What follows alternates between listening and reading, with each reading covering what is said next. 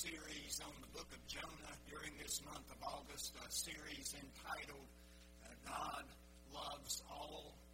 And today we're in the third chapter. I hope you'll follow along in your bulletin insert. I'll read these words for us. Then the word of the Lord came to Jonah the second time, saying, Arise, go to Nineveh, that great city, and call out against it the message that I tell you. So Jonah arose and went to Nineveh according to the word of the Lord. Now Nineveh was an exceedingly great city, 3 days' journey in breadth. Jonah began to go into the city, going a day's journey, and he called out, Yet 40 days, and Nineveh shall be overthrown. And the people of Nineveh believed God. They called for a fast and put on sackcloth from the greatest of them to the least of them. The word reached the king of Nineveh, and he arose from his throne, removed his robe, covered himself with sackcloth, and sat in ashes.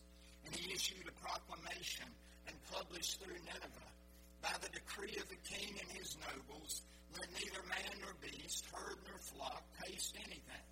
Let them not feed or drink water, but let man and beast be covered with sackcloth, and let them call out mightily to God. Let everyone turn from his evil way and from the violence that is in his hands. Who knows? God may turn and relent, and turn from his fierce anger so that we may not perish. When God saw what they did, how they turned from their evil way, God relented of the disaster that he had said he would do to them, and he did not do it.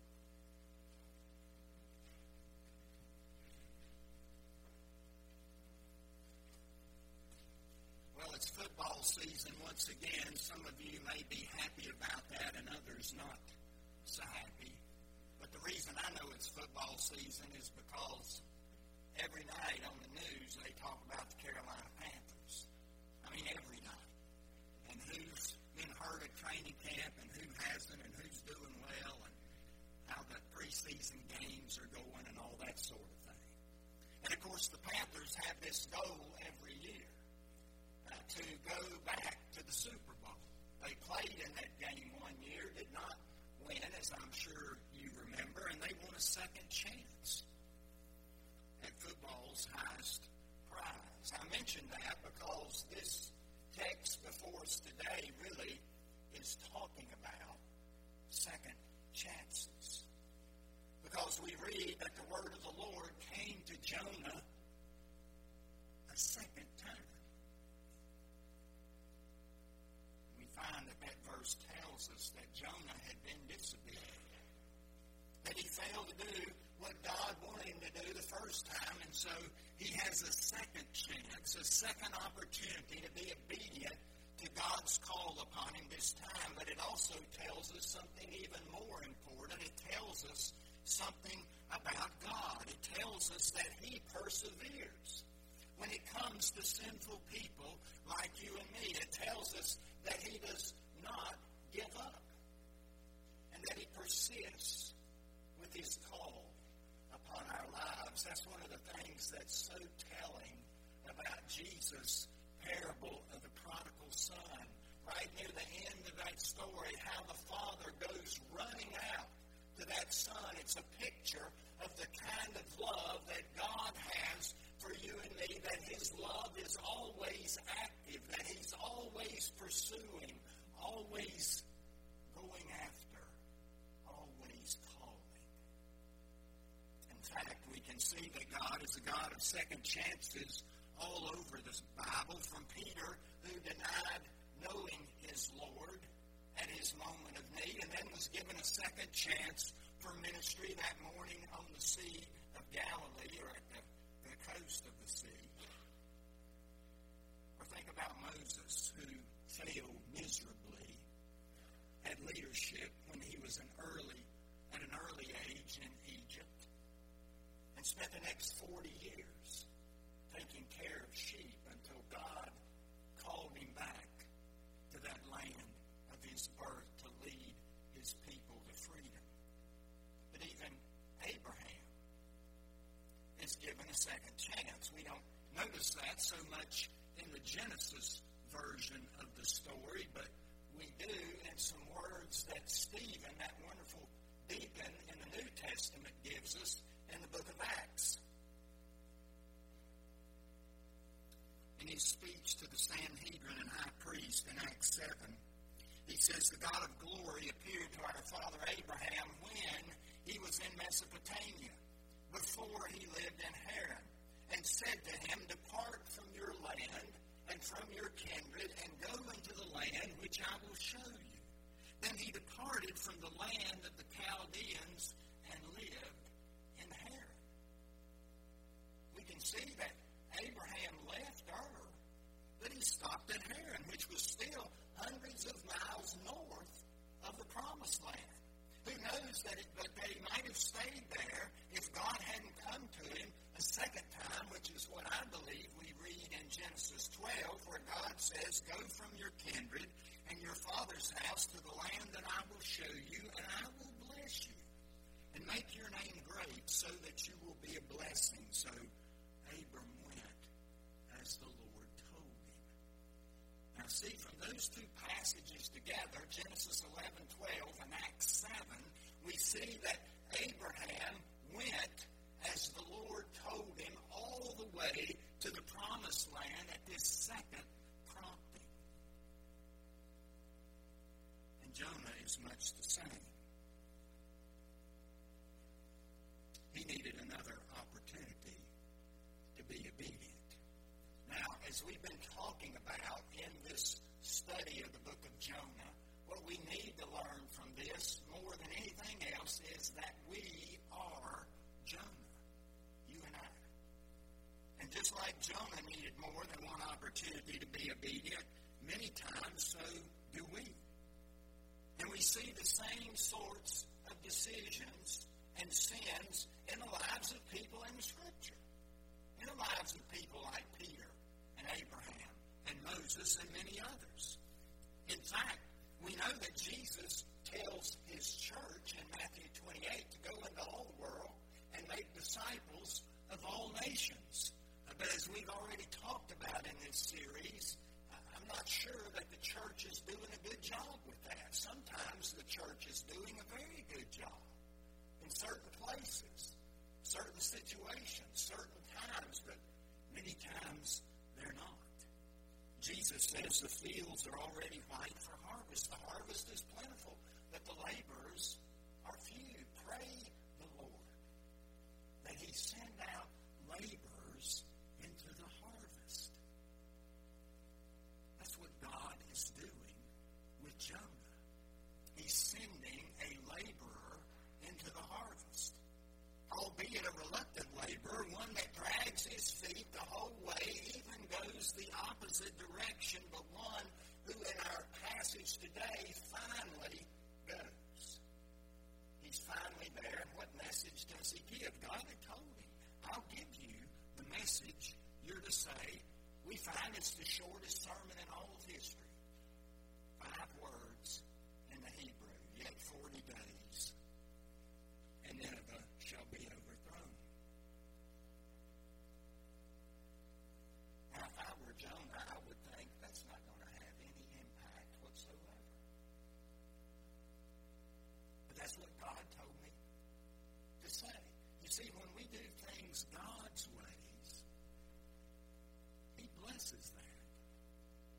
He blesses that obedience. As we've talked about many times in here, Deuteronomy 28, God blesses obedience. Jonah was finally obedient.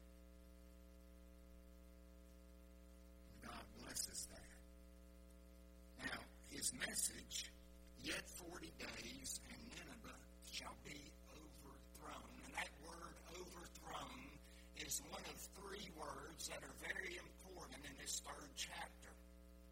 At first glance, this brief sermon of Jonah seems to be a lot of doom and gloom. And as we can see from their reaction, the people in the city certainly understand his message this way. Something must be done or the city's going to be destroyed. And this is true because the Hebrew root of this word, translated as overthrown, can mean destruction. To turn over or to throw over, as if to destroy. But that same root word can also mean turn around. And think about the New Testament. That word repentance. Repentance means to turn around, to go in a different direction. Two very different possibilities from the same root word, with two very different meanings, unless you think that's something that only happens in Scripture. I mean, there are plenty of examples in the English language. I'll give you one, the word bow. The root of that word means to bend. So when you bend at the waist, you are bowing. But the same root is also in the word bow, which is a bent piece of wood strung to use as a weapon. Two very different meanings, both from the same root.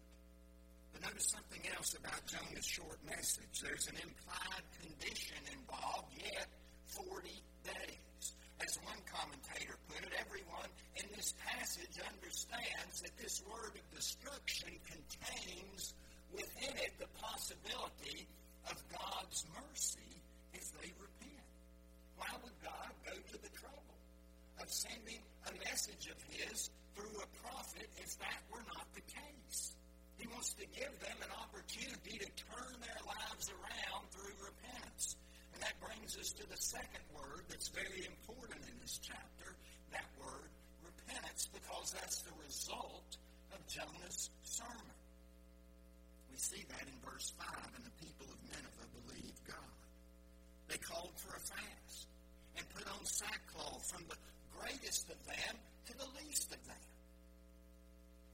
And what we're seeing here are some religious type signs of repentance. We see sackcloth, which in ancient times was a symbol of repentance. Somewhat universally it must have been, since we know that's true in Israel. We read it in the Old Testament, but it's also obviously true in this pagan city of Nineveh. And in addition to sackcloth, we also see fasting, and fasting was a way of seeking God's mercy. And these religious signs of repentance are important, but by themselves, they don't mean very much, since repentance involves a turning, a true change in behavior. All of us have known people who are very religious, but their actions, their priorities, their decisions, sometimes even the things they say, show us that their faith is not real.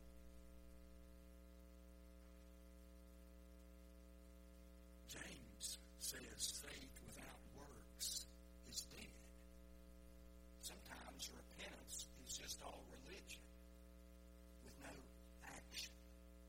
And this is where the king's involvement in all of this comes to bear fruit, for we're told that when the king heard about it, he also used these same religious signs of repentance, sackcloth and fasting, and then adds prayer to it, but he even goes further than that. In verses 7 and 8, we read that he issued a proclamation. And he said, "Let everyone turn from his evil way and the violence that is in his hands." You see, unlike us at times, even this pagan king understands that true repentance involves not just outward signs and disciplines, but also involves a change of heart that translates into a new way of living. These religious signs of repentance are combined with a true turning from what has caused them to be in trouble with God in the first place, which is their brutality, their violence. And the king hopes that God's heart will be soft toward them if he sees a true change. We see that hope there in verse 9 when he says, "Who knows? God may turn and relent and turn from his fierce anger so that we may not perish." And he doesn't know it because he's a pagan king, but he's using a biblical phrase there? Who knows? Because David talks the same way about God in 2 Samuel 12 when he's concerned that his baby born to him from Bathsheba is going to die. And he doesn't know what God's going to do. But David uses that same phrase, who knows, just as the prophet Joel uses that same phrase, speaking about God in his second chapter. And then the last verse of our text gives us God's decision. When God saw what they did, how they turned from their evil way, God relented of the disaster that he had said he would do to them, and he did not do it. Which brings us to the final word that's all over this chapter, though it's never written, and that word is compassion. The God we worship is a compassionate God. Lamentations 3 describes that part of God's character when it says, the Lord will not cast off forever, but though he cause grief, he will have compassion according to the abundance of his steadfast love. God is a compassionate God because his love causes him to be compassionate, not just for his chosen people, but that love extends to all people. It extends to a bunch of violent people in the city of Nineveh. It extends all over the world because God loves his creation. Now, sometimes when we read a passage like this and we see that God has changed his mind about something, that seems to bother us Presbyterian types because we've been taught about the immutability of God. We know that doctrine, that God does not change. And we know that Hebrews chapter 13 says that Jesus is the same yesterday, today, and forever. And what we need to understand is that that's talking about God's character. God and who God is does not change, can never change. But that doesn't mean that God cannot change his mind about something he has told someone to do, especially when he's put a condition upon what he's told them to do, which is what we see here in the book of Jonah. Now, Jeremiah 18 explains this very well, it seems to me. That's where Jeremiah is told to go to the potter's house and watch the potter making pottery, and he learns all kinds of things, not only about himself and about God's people, but he learns things about God as well. And one of the things that God tells him there is this: if at any time I declare concerning a nation or a kingdom that I will pluck up and break down and destroy it, and if that nation concerning which I have spoken turns from its evil, I will relent of the evil that I intended to do to it. God is God. And that means he can carry out his purpose and his will even through conditions he puts upon you and me. We see that in Jeremiah 18. We see it in the book of Jonah and other places as well, that the Bible is not embarrassed to say that God does change his mind when it comes to being compassionate, even when his righteousness and justice would require discipline or even death. And you and I should be thankful for that because we turn from his way so many times. I mean, who could be saved if it weren't for the compassion of God? His compassion is why he sends this prophet Jonah to the city of Nineveh. His compassion is why he sends his own son, Jesus Christ, into this world. It's because of the abundance of his love. God so loved the world that he sent his only son. And of course, without that compassion, God would have never sent Jonah to the Ninevites.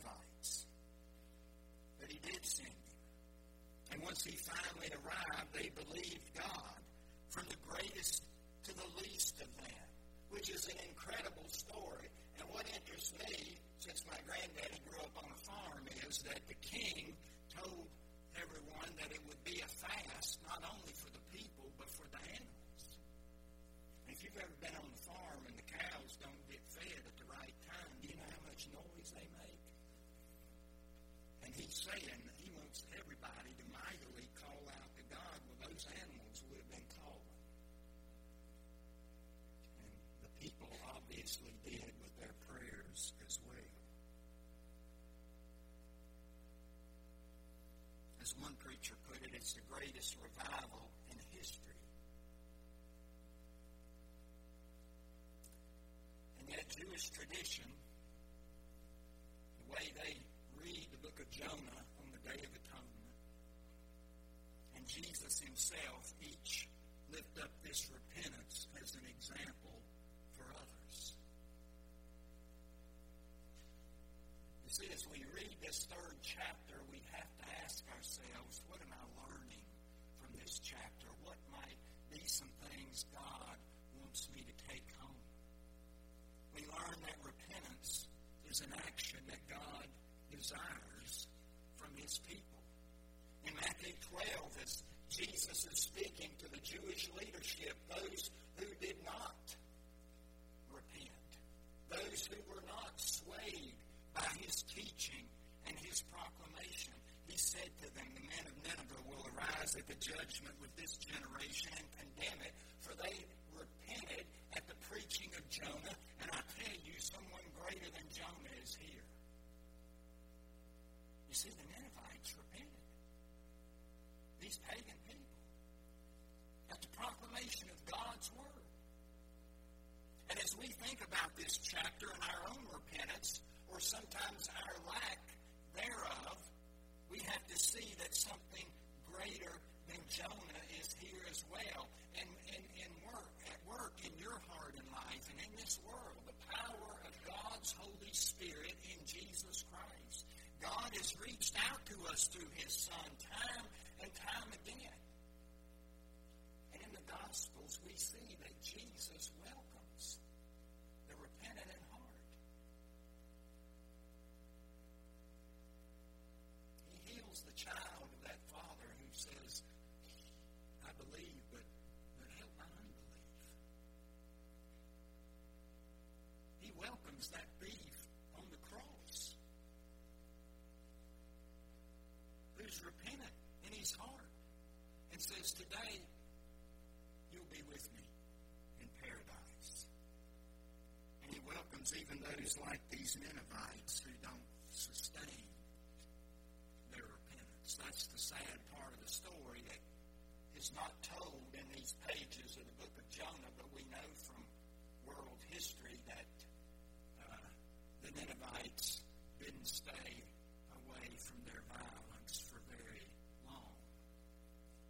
It was a short-lived revival. But we see that over and over again in history, don't we? We see that with the children of Israel. We see it, as I told the early service, in the nation of Wales where Drew and Lauren served. There was a wonderful spiritual awakening in Wales in the year 1904 and 1905. It was tremendous. Thousands and thousands of people were being saved, and the churches were filling up, and the pubs were emptying out. Alcoholism went down by more than 50%. But it was a short-lived revival. Probably not more than 20 or 25 years. Because you go to Wales now and you see all these churches that are empty, and you see churches that have been converted to something else. And what I want you to see and understand from this is that that's the kind of love God has for you and me. And that he loves people even when their repentance is going to be short-lived. Reveals a God who really does love all. He loves those who walk according to his ways. He loves those who do evil things. He loves even the wicked and the foolish. This is the kind of God we honor.